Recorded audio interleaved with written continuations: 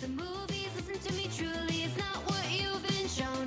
It's friends that code. Trust us, we really know. Coding is not like the movies. Listen to me truly, it's not what you've been shown. Trust us, we really know. It's friends that code. Hello, world. It's Mike Traverso with the Friends That Code podcast, where I get a chance to showcase some amazing people I know that just happen to write code for a living. Folks, today I have the pleasure of speaking with an Android developer that I first came across at a conference in 2020. Yes, folks, a conference in 2020. It was the 360 and Dev 2020 conference. It took place online, and Nate was giving a talk titled Taking Full Advantage of Kotlin for Android Development. And I was super stoked for this. I knew leading up to the conference, this was one of the talks I definitely wanted to make sure I was available for and to check out. Again, super stoked for it. And Nate amazed me because as he's speaking, he's also active in the conference Slack. And this naturally just blew my mind. I'm barely able to focus on my talks, let alone communicating with other folks listening to the talk at the same time. And then I realized something.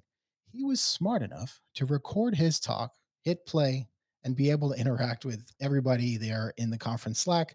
And it just blew my mind. I still haven't figured out how to do this effectively for my own talks, and I still just end up giving variations of the same talk over and over Zoom. But today's guest is a popular YouTuber with a fantastic channel if you're interested in development, especially mobile development. It's called Goobar. It's not just videos on Kotlin, Android, Git command line, Flutter, and more. It's also videos on life tips, career advice, and he even live streams Q&A sessions.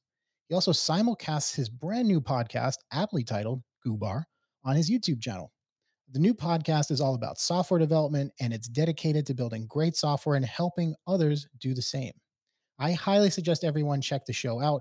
I've listened to a few of the episodes and they're great. Today's guest has an amazing voice for podcasting. The episodes are short, easy to digest, and you do feel like you're just hanging out with him over a cup of coffee. Today's guest is an expert on Android and Kotlin, certifiably so. He is a Google developer expert for both Android and Kotlin, and he uses that expertise to teach others the ins and outs of Android development. He's been an instructor with Big Nerd Ranch, Udacity, Pluralsight, the University of Idaho, and most recently at North Seattle College. And that last one, you can actually find all of the content for that course on his YouTube channel. Yeah, the entire course, folks. He takes that expertise and shares it on the internet, in the classroom, and at various conferences through speaking engagements. And yeah, since he's not really all that busy with anything, he's an author too. In October 2019, he published Mastering Kotlin, great book, which is available in your favorite bookstore or on Amazon. Developer, instructor, teacher, author, conference speaker, Google developer expert, YouTuber, podcaster, and man with a voice totally suited for crime solving serial podcasts. Ladies and gentlemen, today's guest is Nate Ebel. Nate, thanks for hanging out today. How are you doing?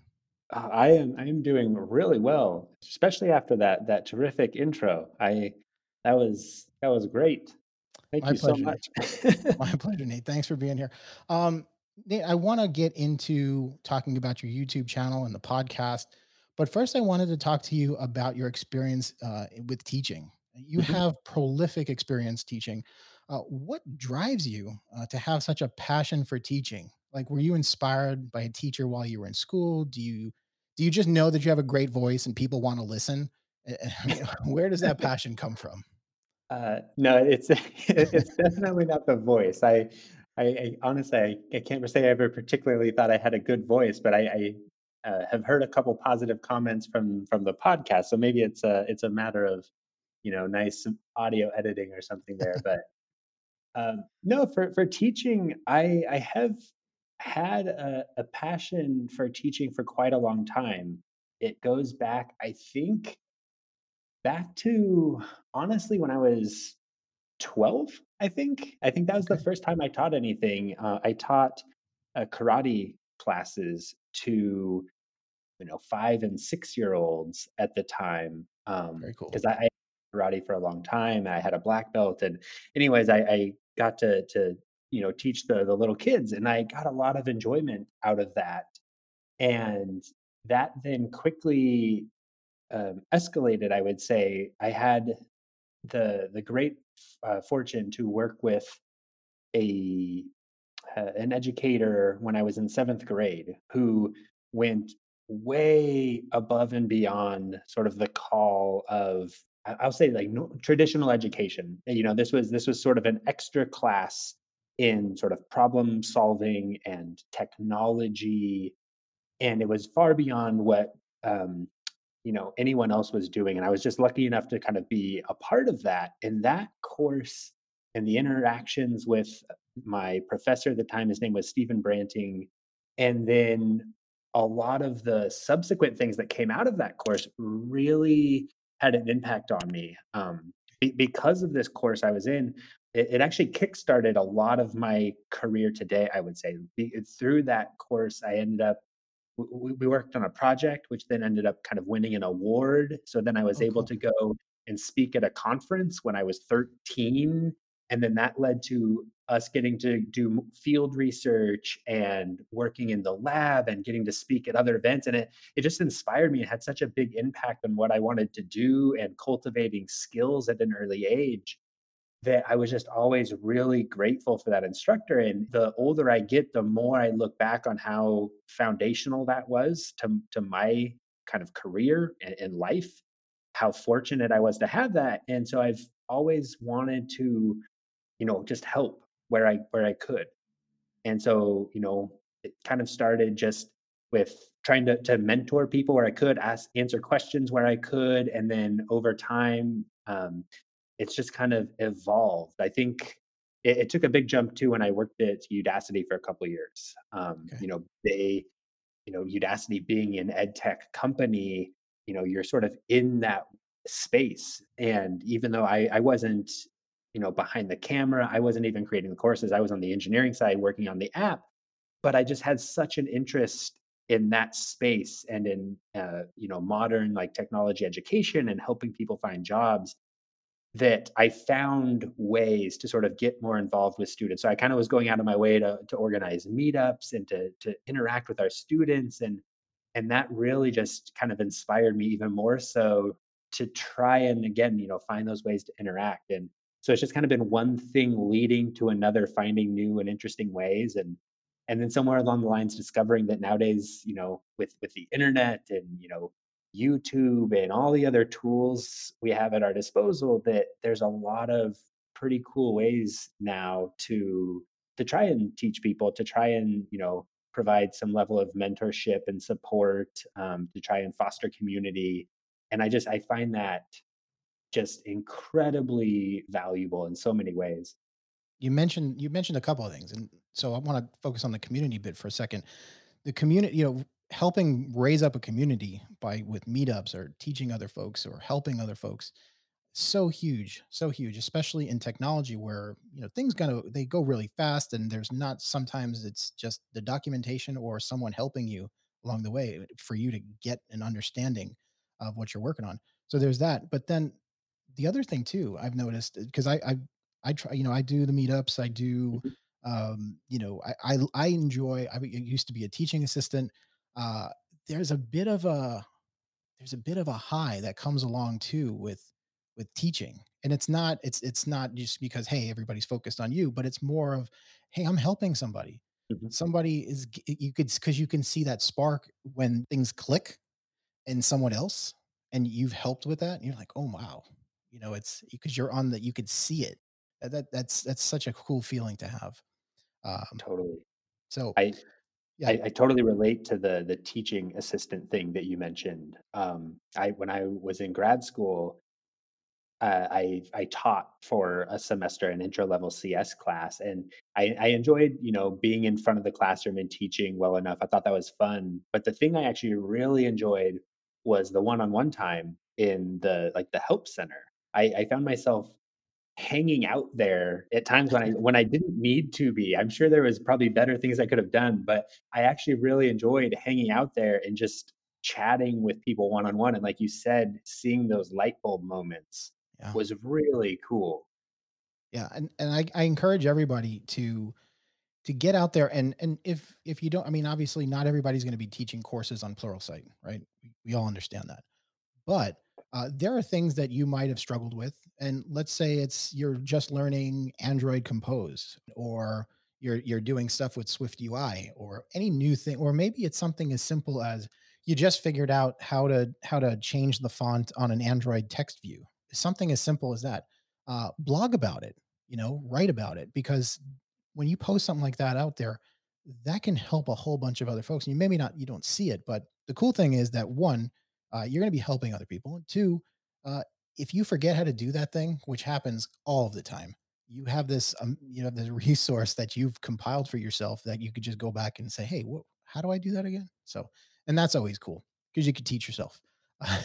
Absolutely, yeah. So, okay. So with 2020 enforcing everything online, you've gotten a lot more experience with, like, teaching online courses. Mhm. What's your favorite medium though to teach folks with?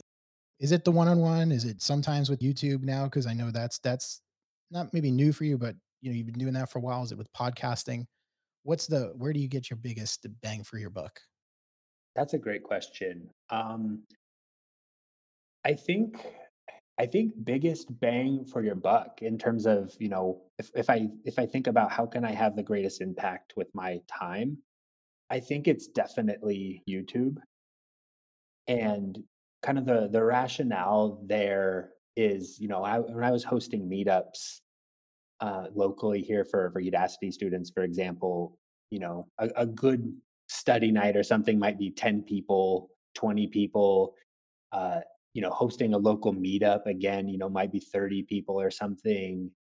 Even speaking at a conference, right? You might have, a couple hundred people watching your talk or something. So you have a captive audience for, 30 minutes, 40 minutes.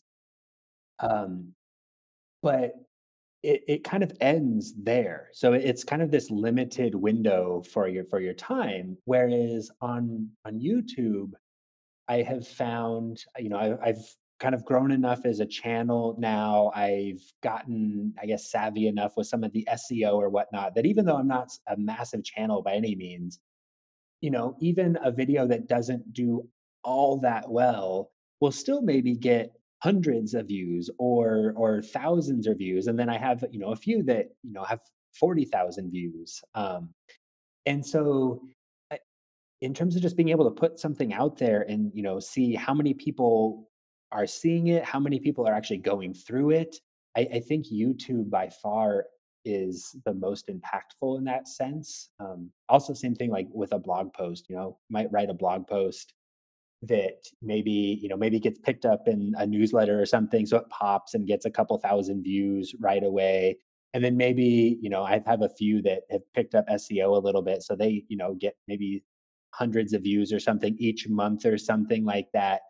But again, compared to like the number of people that are going through the 9 week Android development series that I released this year, like that one is seeing hundreds a day or something. And there's other Android YouTubers out there that I know are seeing like thousands and tens of thousands a day. So I think there's just a lot of potential online with YouTube that I really like.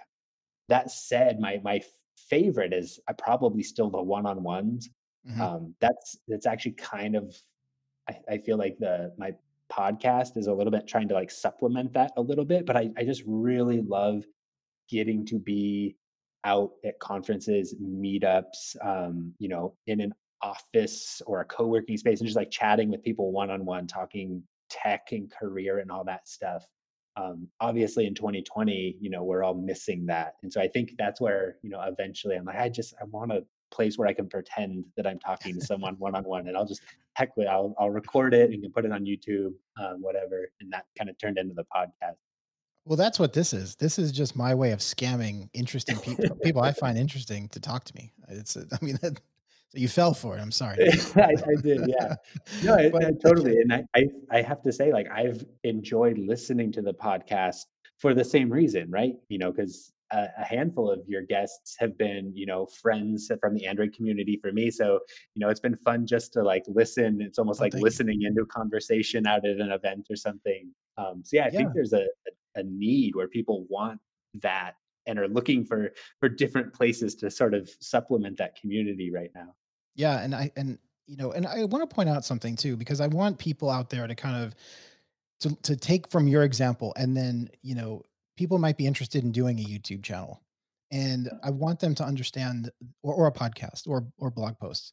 And I want them to understand, like, when you talk about hundreds of views or thousands of views, that is something that you put in over years of effort Yeah, to get to that point. absolutely. So, when folks put together a podcast or a YouTube channel, don't get discouraged if you're not seeing thousands of views. Do it because you love doing it. And if you do it because you love doing it, enough years will go by where enough people will realize, hey, that person's putting out some really cool content. Let's pick it up. Let's enjoy that. Let's share it with more and more friends. And that's when you start to get to the levels that Nate's talking about. So don't think you're going to start a YouTube channel overnight. And if you did, and you had thousands of people overnight, that's fantastic. And I would love for you to then put together a podcast or a YouTube channel telling us all how to do that, because we'd all love to learn. Yeah, Um, that's great. I'm glad you pointed that out too, because you're spot on. And like oh for yeah, just to balance it out here, I mentioned a few of my YouTube videos have in the tens of thousands of views. For contrast, like my podcast, just the regular the audio version of the podcast, I think it has like 250 total downloads after a couple months. So that's each episode is getting something like 30 to 40 or something like that. So you're totally spot on. It is yeah, definitely kind of a long game, and it takes a long time to get some traction and figure out how you want to do things. But it is worth it if you can stick with it. yeah, and do it because you love it. Yeah. It's because if you love doing something and it's not a chore. And but anyway, we'll stay on the teaching thing for a bit because I want to talk about one thing that I thought I saw on your LinkedIn profile, and I was totally enamored with this. Um, your courses, they help folks understand the basics and then some. But you had this fascinating grad project that involved OpenCV and Android. And by no means is OpenCV and a basic, tenet of Android development. Like, Yeah. very few people do stuff with this. And I was hoping you can tell us a little bit about what you were doing with Android and OpenCV. And OpenCV, folks, for who don't know, it's Open Camera View. So, Yeah. what about your what was your project, Nate? Yeah. I'm excited you asked that because I don't get to talk about this that much anymore. So that was my graduate research. So my master's thesis, that was the research lab I was working on, and we were working on kind of at the high level. We were working on evolving robotic controllers in real time on cheap off the shelf hardware. So a little bit more, I guess, concretely, we had these little robots, little robot cars, basically, that were sort of this hodgepodge of components from like a regular RC car that you could buy at a local electronics store or something. Sure. Then we put kind of like an Arduino board on that with a Bluetooth chip on that, and then we hooked up a an Android phone to connect to that Bluetooth chip and then send basically directional commands to kind of control the device. And then we had another phone that could send commands to the phone on the bot to kind of turn it on and off. And so, anyways, that was kind of the hardware part of it. The software, the research was basically taking camera inputs from the camera on the bot and evolving neural networks using evolutionary algorithms to basically in real time evolve a network that could solve some basic kind of navigation problems. So That's cool. we would put this robot, on the ground somewhere and say, we want it to follow this brick path that's maybe, in the middle of this park. And so we would kind of set it down, here, and we'd say, all right, we're going to put it over here. We're going to give it a couple training inputs real quick that says, if you kind of, if you see this, you see the road curving off to the right, we want you to turn right. We do the same thing to left. We do, give it a few inputs and basically hit go, and it would just sort of like start moving around, and we could give it some kind of reinforcement or whatnot, and eventually it would figure out kind of on the fly how to follow this path. So that was kind of the goal. That was where we got to.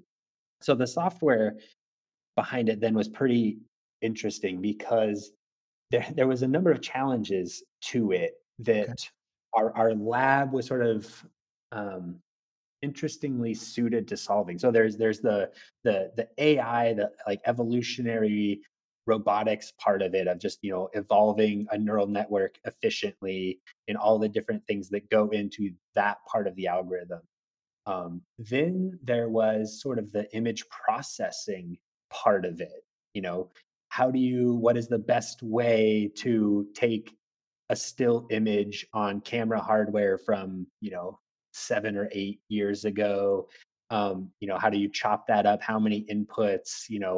Are you doing color analysis? Are you doing edge detection? All the different things that can go into that.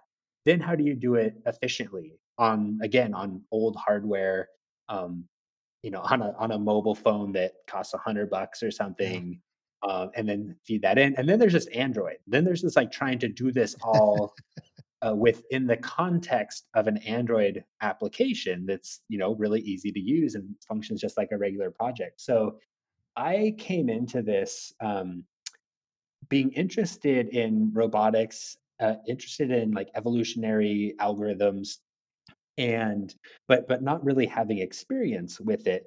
But I did know Android. I had kind of like before my grad school program started, I had taught myself how to code Android with Android for Dummies. Okay. Wow. And Okay. so I grabbed that book. I spent my semester off before grad school learning that. I put an app in the App Store, and then I showed up at grad school and I found this research lab doing artificial intelligence and robotics research on Android phones, but none of them really knew how to work with Android. So I kind of finangled my way in there, um, and kind of pitched myself as the person who was excited, ready to learn about the AI, but could help translate everyone else's ideas into, more efficient code. So that was kind of how I started. And I think the first big impact I had actually was specific to the OpenCV stuff, because I was able to, I think, I think at first I was able to improve the performance of our image processing algorithm by something like 50%. Like initially it was Yeah. really, really slow and there just wasn't enough power or enough like cycles in the team at that point with only, I think at the time there was like three students. So they just didn't have the time to focus on optimizing that part of it. And it was pretty prohibitive at that point. It was running so slow we could only process like like a frame every couple of seconds. So like that real It's time aspect yeah. of it wasn't quite as there. So I was able to get it so we were processing several frames a second. And then this was really cool. This was something I had never done before and really haven't done that much since. But um, you know, initially we had been using the Java implementation of OpenCV and just running it kind of natively as Java on the device. But there's a C++ implementation as well. So we actually ended up kind of taking what we had from the Java code, re-implementing it in C++ and using the NDK to get that faster native performance. And that actually like really increased the speed again to the point where we were able to start um, designing some processing algorithms using things like edge detection. So we actually eventually got to a place where we could kind of run this experiment using different types of image classifiers and compare the results. So we had one that maybe used RGB color, which isn't great for that kind of thing. And then another one using maybe HSV, another one using edge detection. And so that ended up being really cool. And that was what I got to do a lot of real focused coding on, which was great for me because I hadn't really been writing software for very long at that point. I mean, I went from like picking up Android for Dummies to writing this image processing for these mobile robots like within the same year, which was really cool. And Yeah. it was really it helped reinforce my choice to go into software development, because Cool. that wasn't my initial path, and I kind of made a pivot like right at the end of my undergraduate degree. And anyways, like that project really kind of reinforced like, okay, yeah, you made the right choice. Like you're getting to work on much cooler stuff than you would have been otherwise. And that was kind of it from there. It's been all Android. Nice. Real quick, I know folks are gonna like ask me like, why didn't you ask this if I don't ask this? But what was that? What were you focused on prior to going into software development? Yeah. So this actually goes back to that course I took in seventh grade that you mentioned before. So that course exposed me to geographic information systems, which Oh, okay. for those that maybe aren't familiar, it's basically the idea of collecting and analyzing geographic data and the associated metadata and using it for analysis and decision making. um, Kind of just basically you can think of it like big data with a location involved.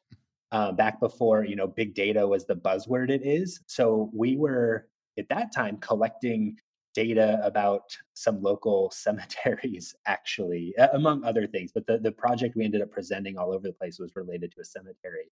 And anyways, that early work exposure to GIS, that was the path I was on. So when I got to college, I majored in geography with an emphasis in geographic information systems, and that's what I was going to do. I had internships during Mhm. my undergrad where I was working as sort of a GIS project manager in local government, and I was really enjoying that. And that was what I was going to do.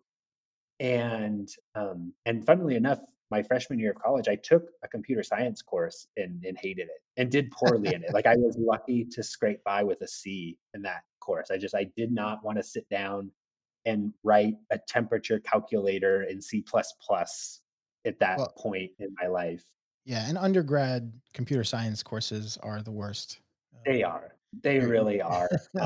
We could probably have a whole chat just around that. yeah. So But that's anyways, yeah, that's yeah. fascinating though that I mean, you so it's kind of I won't say it's a 180 or kind of a big but it is a big jump to go from, doing that to doing, learning Android and then within the same year, you're programming Android for mobile phones to help, cars move around through AI detect. It's that's incredibly fascinating, and I think it kind of it helps illustrate to folks that yes, you can get into these amazing projects without kind of having this dedicated 4 years of computer software, okay, sorry, computer science degrees. You really kind of have to one have the passion to really be interested in doing it, and two, a lot of it is kind of luck, you know. And in your case, how well of a salesman you were at selling yourself to that team to bring you on board. So just that's really fascinating stuff, Nate. I think that's really cool. And I think, to that point too, a lot of folks don't really get to play around with these different types of user experiences, right? So in your Mhm. case, you were doing it for an RC car, which, it's not really, for the RC car, it really didn't care that much. For you, it did, but for the RC car, not so much. But Yeah. OpenCV is used for other types of applications. So, for example, you can do something like, Snapchat filters or the equivalent of this with Mhm. with this type of software.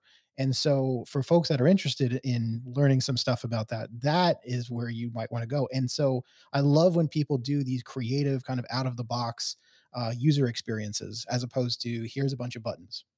I mean, you can learn a lot about Android or iOS by writing those types of apps, but the other types of apps that are out there that use, whether it's audio, something with audio or something with video or still, still image analysis, that's those are some really cool things that people can should be looking into. And if you're trying to set yourself apart as a developer in the mobile development field, those are kind of ways that you can do that. So Yeah, I totally agree. I think I get people that ask me questions all the time. They all sort of have this theme to them around like, do I need to sort of give up like my hobby or my secondary interests so that I can just focus 100% on, writing code so I can go get a job at, whatever big company. And I always encourage people actually, like, at least in my experience, it's been quite the opposite. Like most of the really interesting things I've sort of been able to get into because of the secondary things. Like, yeah. I tried to get into an AI lab and I only got in because of my Android experience, not because of AI. And then getting my first job after grad school, I'm pretty sure that I got that job because of my GIS experience, as opposed to because I had, the software development chops to go get a job at maybe a Microsoft or something like that. And similar, like, Udacity, it was the education, my interest in that. And so I think that, like, if you can find a way to sort of meld your other interests with, then, we think of software development as a tool, or, something to assist in that. I think that's where people can really find the interesting work and the fulfilling work, and hopefully, financially rewarding as well. Yeah. And yeah, to that point, exactly.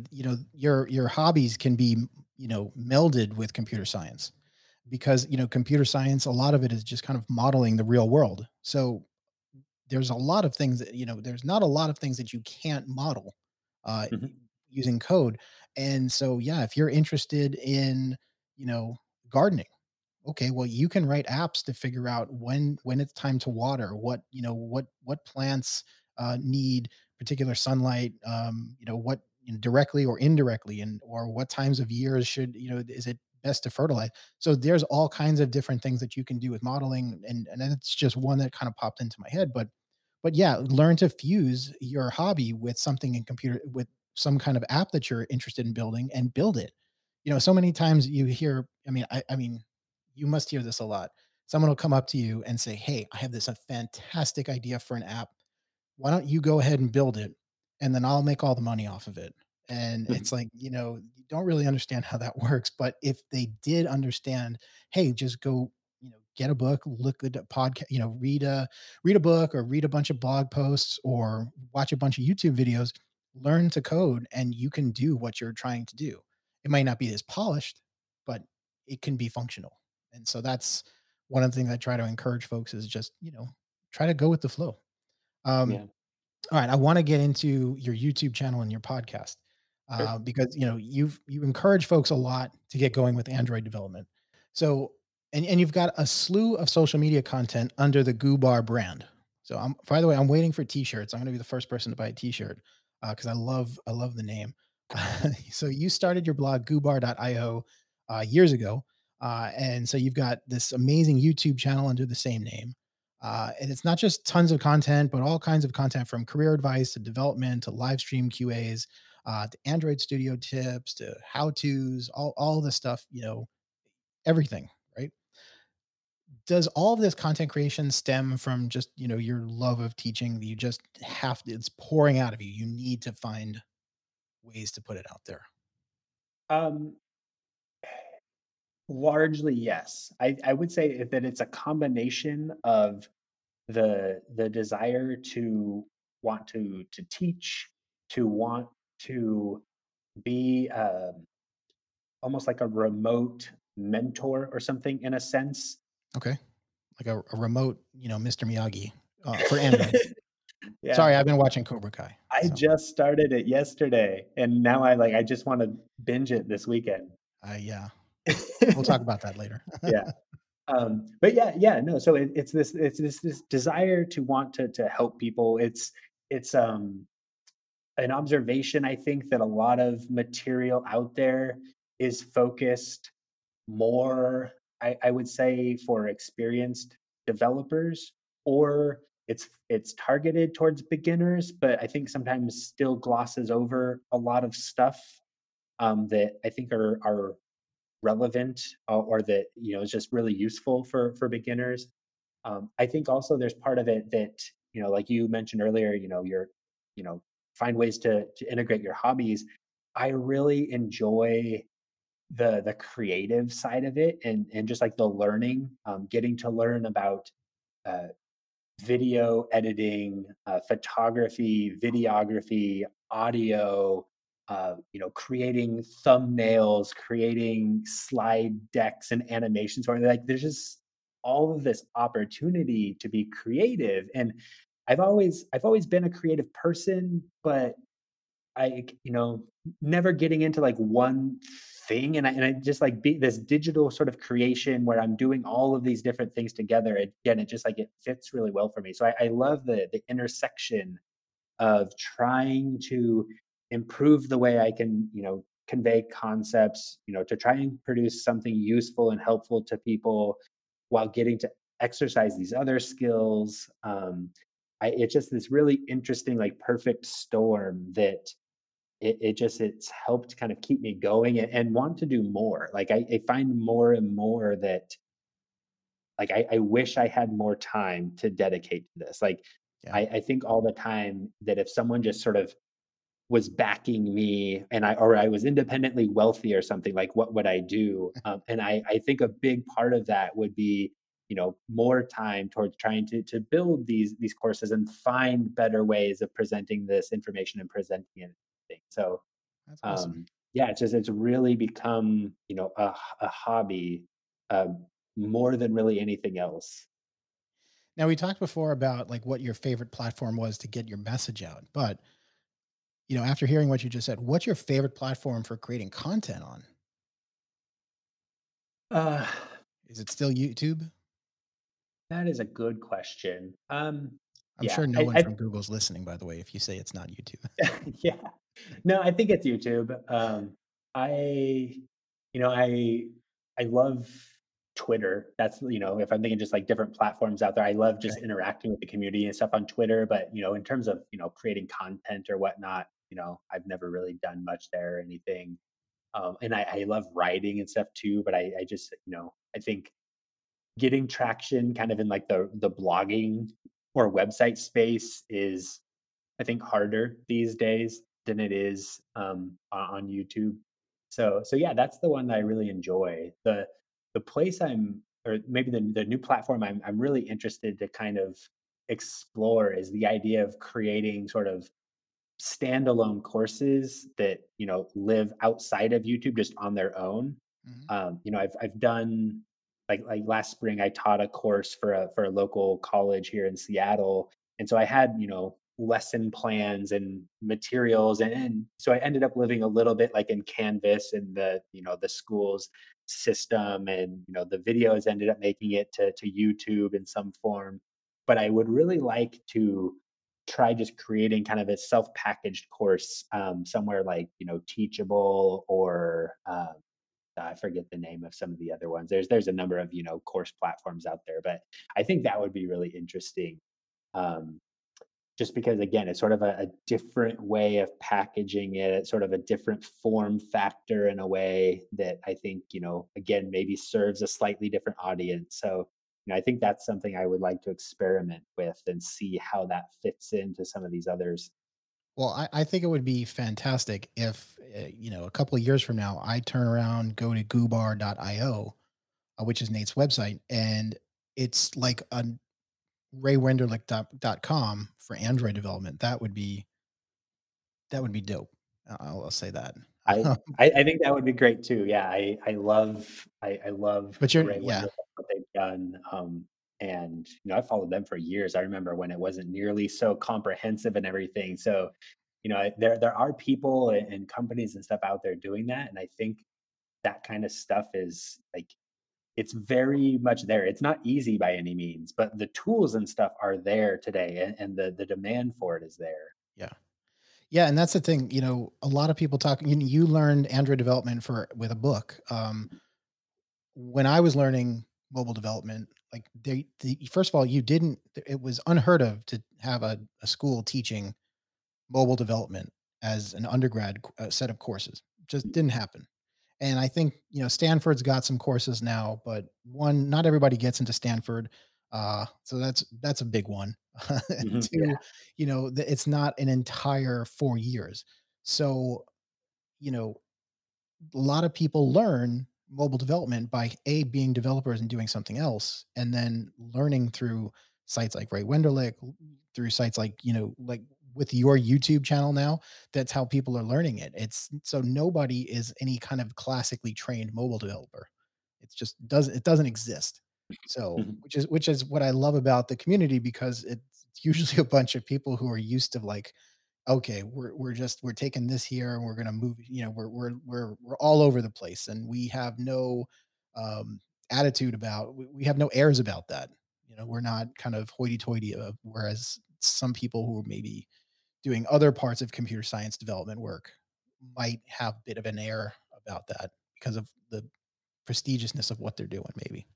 So, Yeah, no, but I definitely see that, like, just experiencing it, being, a developer, being a content creator. I see it in like the types of content people creating, but also, see it in what people are asking for, yeah, looking at, comments in my channel or other people's channels. And you always like, say like, I want a course with like this set of six things, can you show me how to build something with these things? And someone else wants this other set of different things. And it's the mobile landscape is changing so fast, and then there's so many different types of applications yeah, that nobody knows how to do everything, and there's no one set way. And so like you said, right, you have to just sort of accept that we're all just sort of, piecing things together as best we can, trying to keep up the yeah. best we can. And there's kind of a fun sense of community in that, like you were saying, everyone's just kind of trying to do our best Yeah. in a way, and then hopefully elevate, the state of the art along the way, help elevate others, skill sets along at the same time. Yeah, a lot of it feels a lot. I mean, maybe for me, maybe not. Maybe this is just unique for me, but it kind of feels like you're trying to build the airplane while you're trying to take off from the runway. Yeah, So, yeah, I but think that's very true. all right. So let's talk about the podcast for a second. I love the concept behind it. It's a little different than the YouTube channels, but Mhm. you treat it though as though you are just sitting down with someone for a cup of coffee and kind of talking about things. Tell us what the new podcast is about. Yeah. So the new podcast, like I said, I've talked a little bit about the inspiration behind it. I wanted to, simulate the chats with people. I also, when I'm doing it, and I was thinking about it, I thought back to my first year as a software developer, and how at the time it felt like there was so much I didn't know, and there was so much I didn't even know that I didn't know. And, we take that, I think, for granted. If you look at tech Twitter or something, people are talking about sprints and stand-ups and burn down charts and Scrum and all the different, tech topics and just like all of this stuff. And I came in, feeling like I know Android pretty well, but that was it. And even that, like I didn't know it nearly as well as I thought I did. And so I benefited so much from the impromptu, the random conversations I had with other people on my team, and I was so fortunate to have a great first team, a team that wanted to take the time and explain things to me, a team that wanted to have relationships that weren't just based on work, but we could sit down, have lunch, chat about things, and it just helped me fill in all of those gaps. It helped me feel like I wasn't an imposter. It helped me feel like I belonged in that space on that team.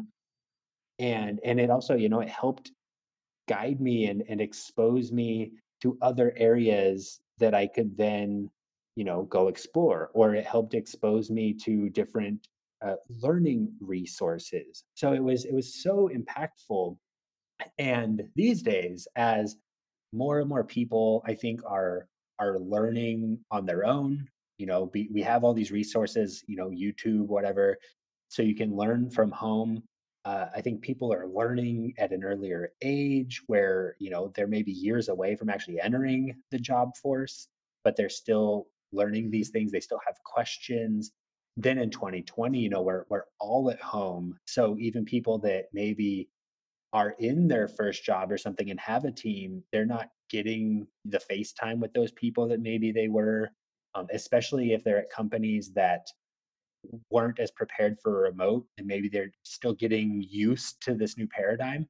So I just felt like there was this need, or thought maybe there was this need for those types of conversations where, you know, kind of pretending we're sitting down and talking about like, one interesting little aspect of like, how do you think about naming, analytics events or something like that? Or, you know, uh, Yeah.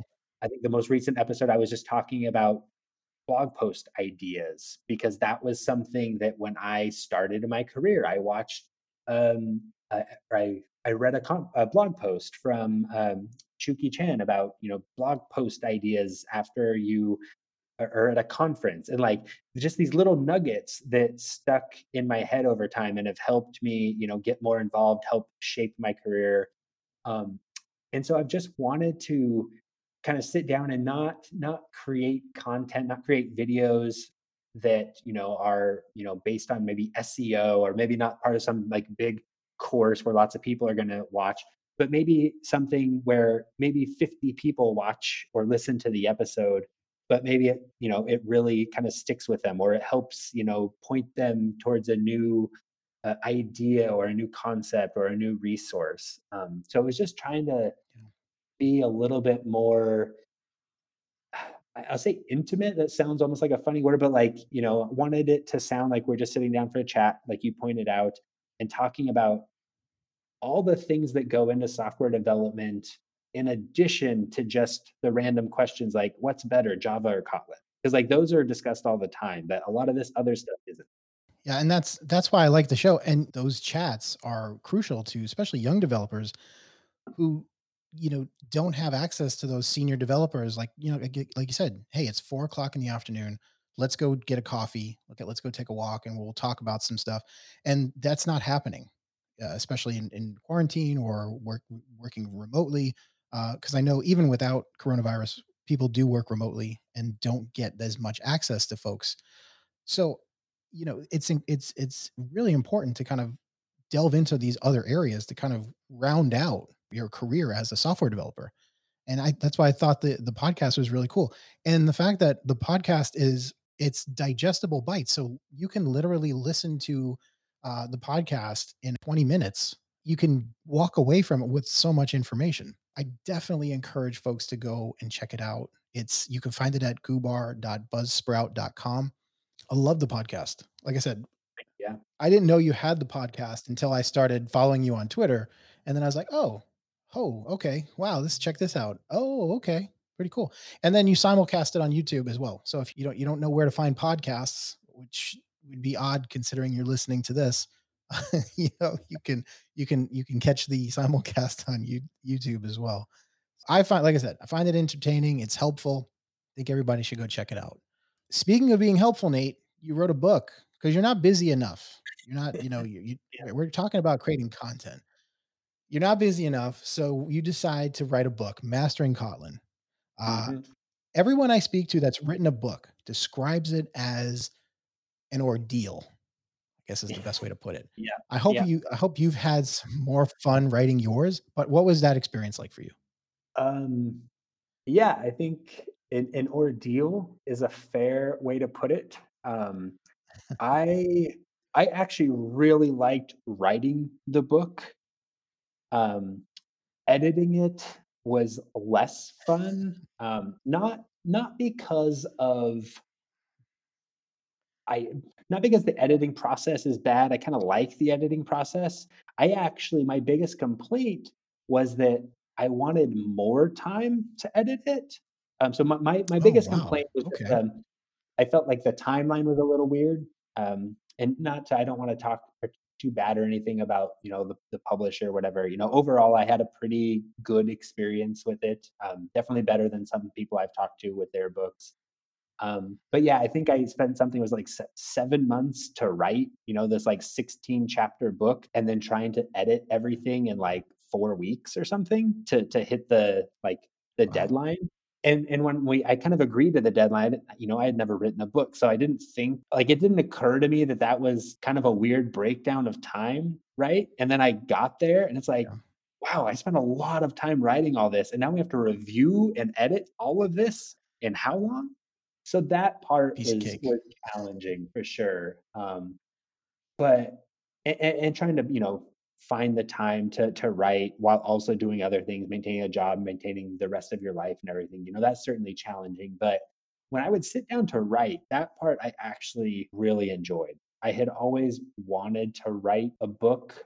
I don't know why. It was just something I always had wanted to do. I had a lot of fun doing it, and it was really a great way to learn. Like, if nothing else, like I learned. I feel like a lot of the ins and outs of Kotlin. It helped me, like, give me a reason to dive into some of the more obscure bits, because there is some chapters in the back around, Kotlin JS, Kotlin multi-platform. So if nothing else, it was a really good forcing function for me to just get to learn, to explore, to get the experience of writing something that big, and just like trying to keep Yeah. the thread of a topic, like, through a chapter and then through a whole section and a whole book. So yeah, it was very rewarding in pretty much every way aside from monetarily. Like, if you want to write a book to make money, I think, I would encourage you to rethink that. But if you want to write a book to practice Yeah. the skill of writing, or you want to learn, or any of many other things, for me it was quite good. You may not make that money right away, but I think when you say to other people, "Hey, I'm an Android developer and I've written a book on Android," it elevates you in the community, I guess. I want to say. But what I really find fascinating about what you just said, though, was that you learned a lot writing the book about Kotlin. Now, again, the title of the book is called Mastering Kotlin. And what's fascinating is that you're learning as you're writing. And so I want folks to come away from that is that, look, Nate is an experienced developer and he sets off to write this book, Mastering Kotlin. And he doesn't know all the ins and outs of Kotlin, but I say this all the time is that as he says, "Hey, I've committed to this. I have to do this," whether it's a conference talk or writing a book, you're going to try to put your best foot forward. So you're going to do that research. You're going to learn so much in doing it. So if you're afraid that you don't know enough and you shouldn't, hey, why should I submit a conference talk? Why should I ask people at the meetup if I can speak? Why should I try to write a book? Well, just do it and you'll learn along the way. Just make sure if you're writing a book, you ask for more time to edit. Uh, Yeah. Yeah, absolutely. right. So when I buy the book and I go through it, what are some of the major concepts I'm going to be a master in when I'm done? That is a great question. So a few of the things, like, obviously we get the book, covers basic syntax. There's a whole sort of section on trying to write idiomatic Kotlin, which is kind of a nebulous term that doesn't really mean all that much, but try to explore the standard library, for example, and some of the interesting functions, some of the types of functional programming you can do with Kotlin. Um, One of the really interesting parts of the book that, was kind of my favorite to get into, was trying to do a quick highlight of the different places that Kotlin can be used. I think that's one thing, I talk to lots of people that have heard of Kotlin, but they think that it's just Google's language for Android. Like, they don't realize that Google didn't create Kotlin, and they don't realize that Kotlin can be used in so many more places. So, there's a section on, using it for Kotlin JS, like I mentioned. There's a section on setting up and starting to use an Android project with Kotlin, and then, using some of the KTX libraries where they're providing nice little, DSLs or convenient wrapper APIs in Kotlin to take advantage of that. Um, Multi-platform, for example. I Oh, think cool. there's also a short little intro section on using KTOR, and the idea of being able to, write small little services in KTOR. And, So, so yeah, go so ahead. you are going to walk away with a lot of Kotlin knowledge Yeah, you definitely finishing you the book. Awesome. touch on a lot of different areas. I think it does a good job of getting you up to speed with the language, particularly if you're kind of new newer to Java or programming in general. I think again, my style I think is always a little bit more focused to the newer developer as opposed to, someone that's maybe been doing Java for 15 years and, you Excellent. know, wants to just transfer all that expertise right over to Kotlin. So trying to kind of find a middle ground there a little bit. Um, but yeah, the one thing I wish was in the book uh, that is not really is coroutines because those were sort of just starting to like come stable at the same time the book was being published. So we sort of Right. just missed that. So who knows? Maybe if we do an updated version of the book or something sometime, a second edition, I imagine that topic would be in there. But yeah. Well, I'm sure once you do, Google will come up with something else. Oh yeah, I know, absolutely. yeah, so whether it's Stateflow now or something else, but Yeah, all right. Cool, excellent. Nate, I wanna ask you some questions that kind of look back on your career a little bit, if that's cool with you. absolutely. Awesome. Okay. What have been some challenges that you have struggled with coming up as a developer in your career? Mm, that's a good question. Um, So I think one that I sort of touched on, but coming from like not coming from like a CS degree per se. I mean, I ended up getting a master, so I have a CS degree, but I felt really behind. Like when I first started programming, and I was getting ready to start my master's program in CS, I felt really behind. Like I assumed that everyone was a better developer than me. I felt very out of the loop in terms of where to find resources. Um, I remember entering my first job very much with a strong case of imposter syndrome, and again, didn't even like I didn't know that phrase for like the first 2 years of my career. So I think I struggled to feel like I really belonged kind of in that role and in that field and questioned myself quite a bit in that. Um, I think I have also struggled a bit with trying to think of the right way to phrase it. Not so much work life balance, but I struggle to like find a balance of, we'll say, like during my work hours, like always finding the balance between, real work versus, do I want to spend time, trying to speak or write or create a course. Like I always find myself probably stretched too thin, and I Okay. really think I would benefit from doing fewer things sometimes, and like I give that advice to people too. I struggle to take my own advice, because I think, and in some ways too, I probably perpetuate the same thing I try to fight against. But like because I do so many things, I know people have talked to me before, asked me like, "Oh, you do all these things." Like I want to do all those things too because that must be like how you become successful. And I don't think you have to. And like I said, I think I would might be better off doing fewer things. I just like exploring so many different things. So I think I struggle with, in a world of like infinite, you know, opportunities and infinite things to explore. I struggle trying to pick the right ones or the most efficient ones, or just staying focused on one thing long enough to really go deep into it. Yeah. You mentioned imposter syndrome there. Mhm. How do you deal with those feelings? 'Cause I mean, well, let me ask you a question. As now a more senior developer, do you still have those feelings? And Absolutely. okay, yeah. Yeah. So I was hoping you'd say that. Yeah. And just to prove a point that it does not matter where you are in your career, that voice in your head that tells you you don't know what you're doing. Why do people want to listen to you? Sit down, don't do this. That voice is always going to be there.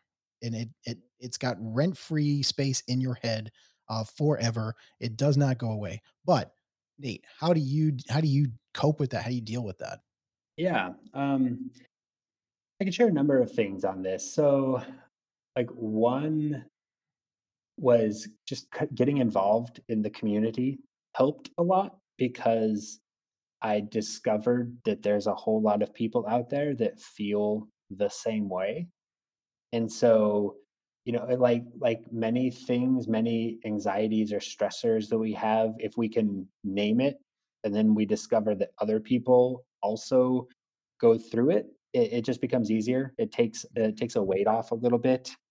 I think chatting with other developers that I looked up to and admire that had an impact on me, chatting with other people on my team, discovering hey, like this person's been coding for 20 years, but I was able to answer their question, but then they answered lots of my questions, like recognizing that nobody knows everything all at once. Yeah.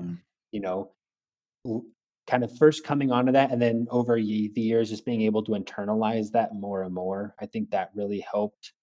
Um, Something for, like for a while, like while I was sort of learning that lesson, I think I was going the other way for a while. Like went through the phase of just like trying to learn and do stuff all the time. So just like trying to pack in as many hours in the day, trying to feel like I needed to catch up, like I was behind, like when I was really kind of getting into those feelings, actually um I started seeing a therapist at times Okay. to just sort of help chat through stressors and things like that. And I have found that really helpful over the years.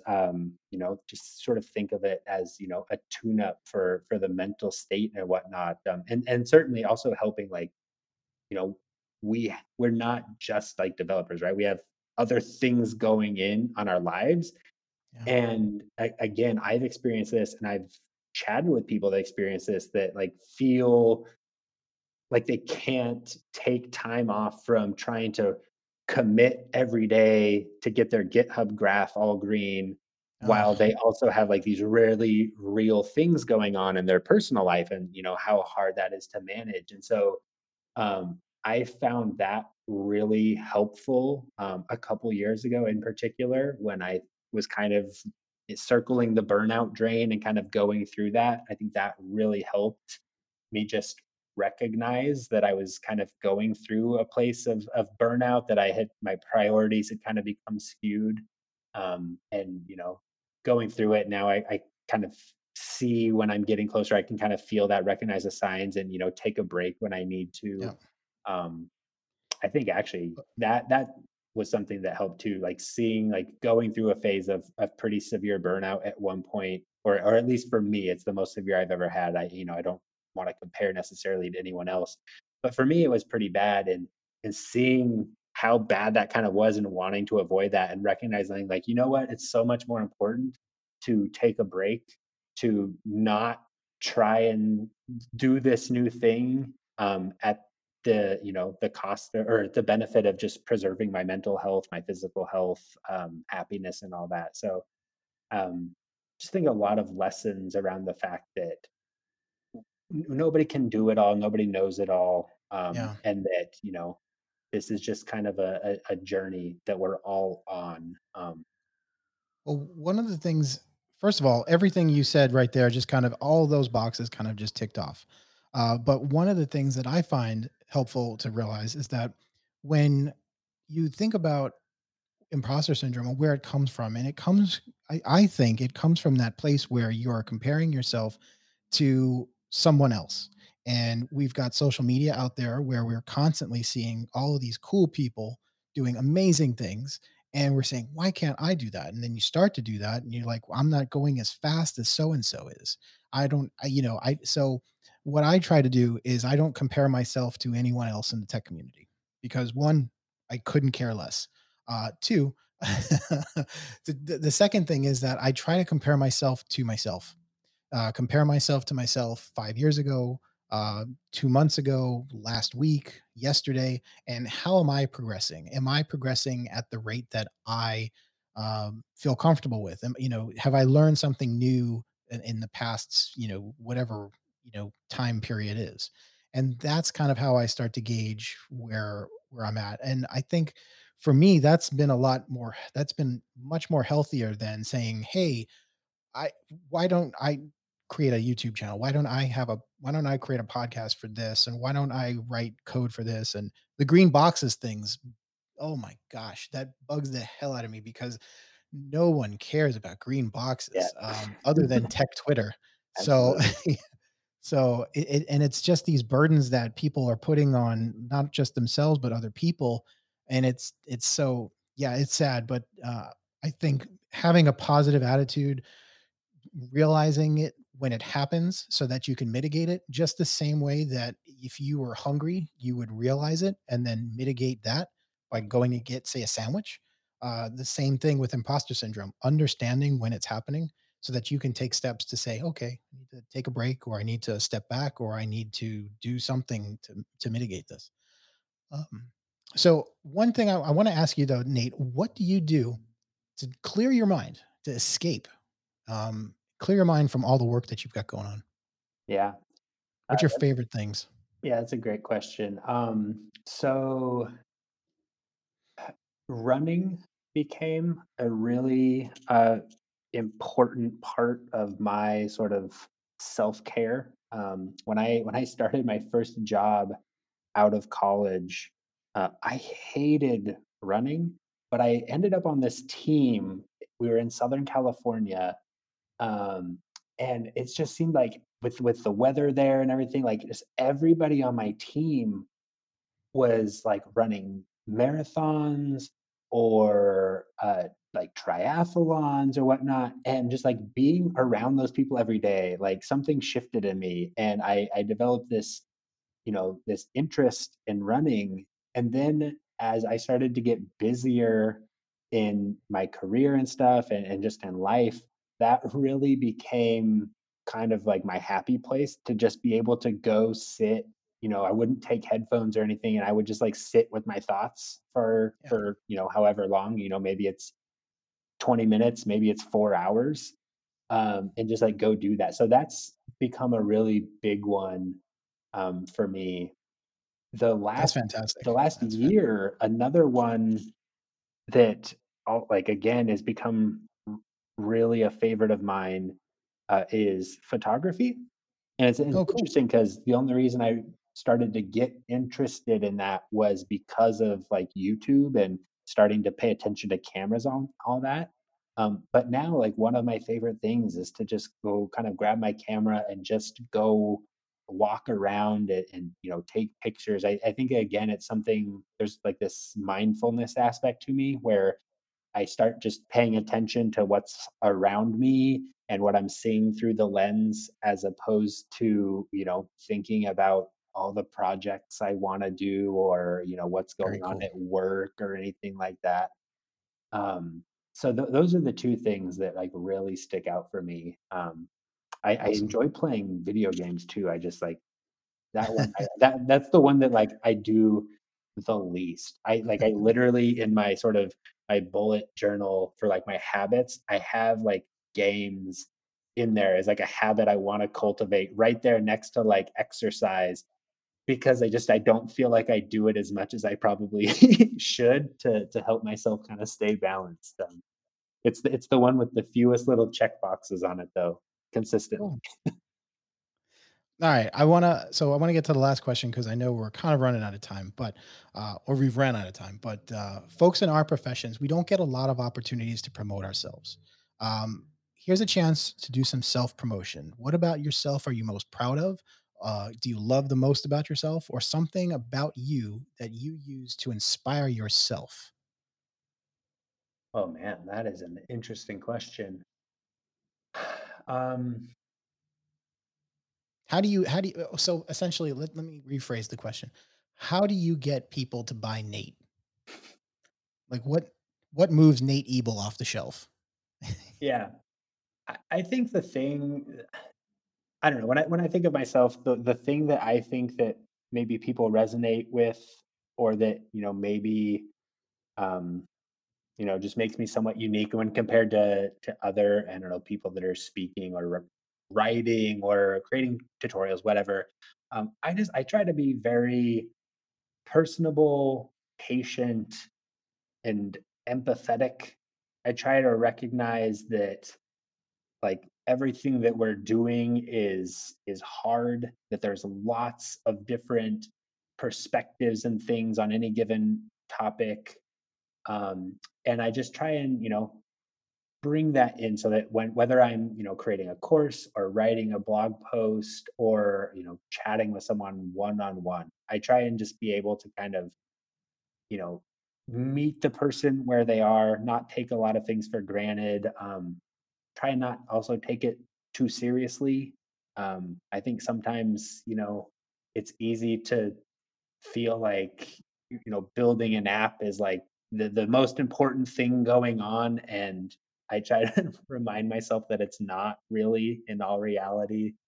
Um, and so, yeah, I try and just sort of be kind of, that mentor for people. If I can, help one person out there, if I can put out a tutorial or something that helps one person, I'm pretty happy with that idea.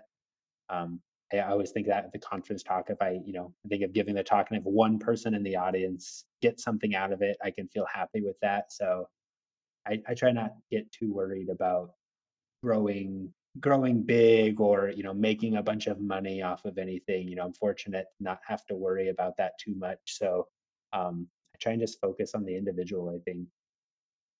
Well, I think that's a fantastic answer, and I also think you're a great instructor as well. So, Thank you. um, but so Nate, thank you. I hope you had some fun hanging out today. I did. This was Excellent. a great time. Awesome. All right. So, for folks out there that are interested in hearing more from Nate, you can follow him on Twitter at Nate Ebel. That's at N, the number eight, EBEL. You can check out goobar.io for his blog posts. You can go to youtube.com/goobar for video content and find Goobar on your favorite podcast platform, like the one you found this podcast on. And if you're interested in picking up Nate's book, Mastering Kotlin, you most definitely should do so. I'll have a link to that down below. As always, links to everything we've talked about, OpenCV, all of the Goobar content that's out there on the internet, all of that's going to be linked in the show notes below. Thanks again, Nate. And thank you all for listening. Don't forget to subscribe to the podcast and don't forget to subscribe to Nate's podcast. And if you're subscribed to mine, I'd love to hear back from you. Email me at hello@friendsthatcode.com.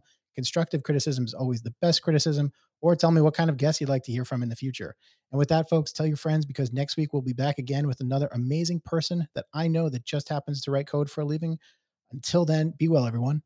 Cody is not like the movies. Listen to me, truly is not what you've been shown. Trust us, we really know it's friends that code.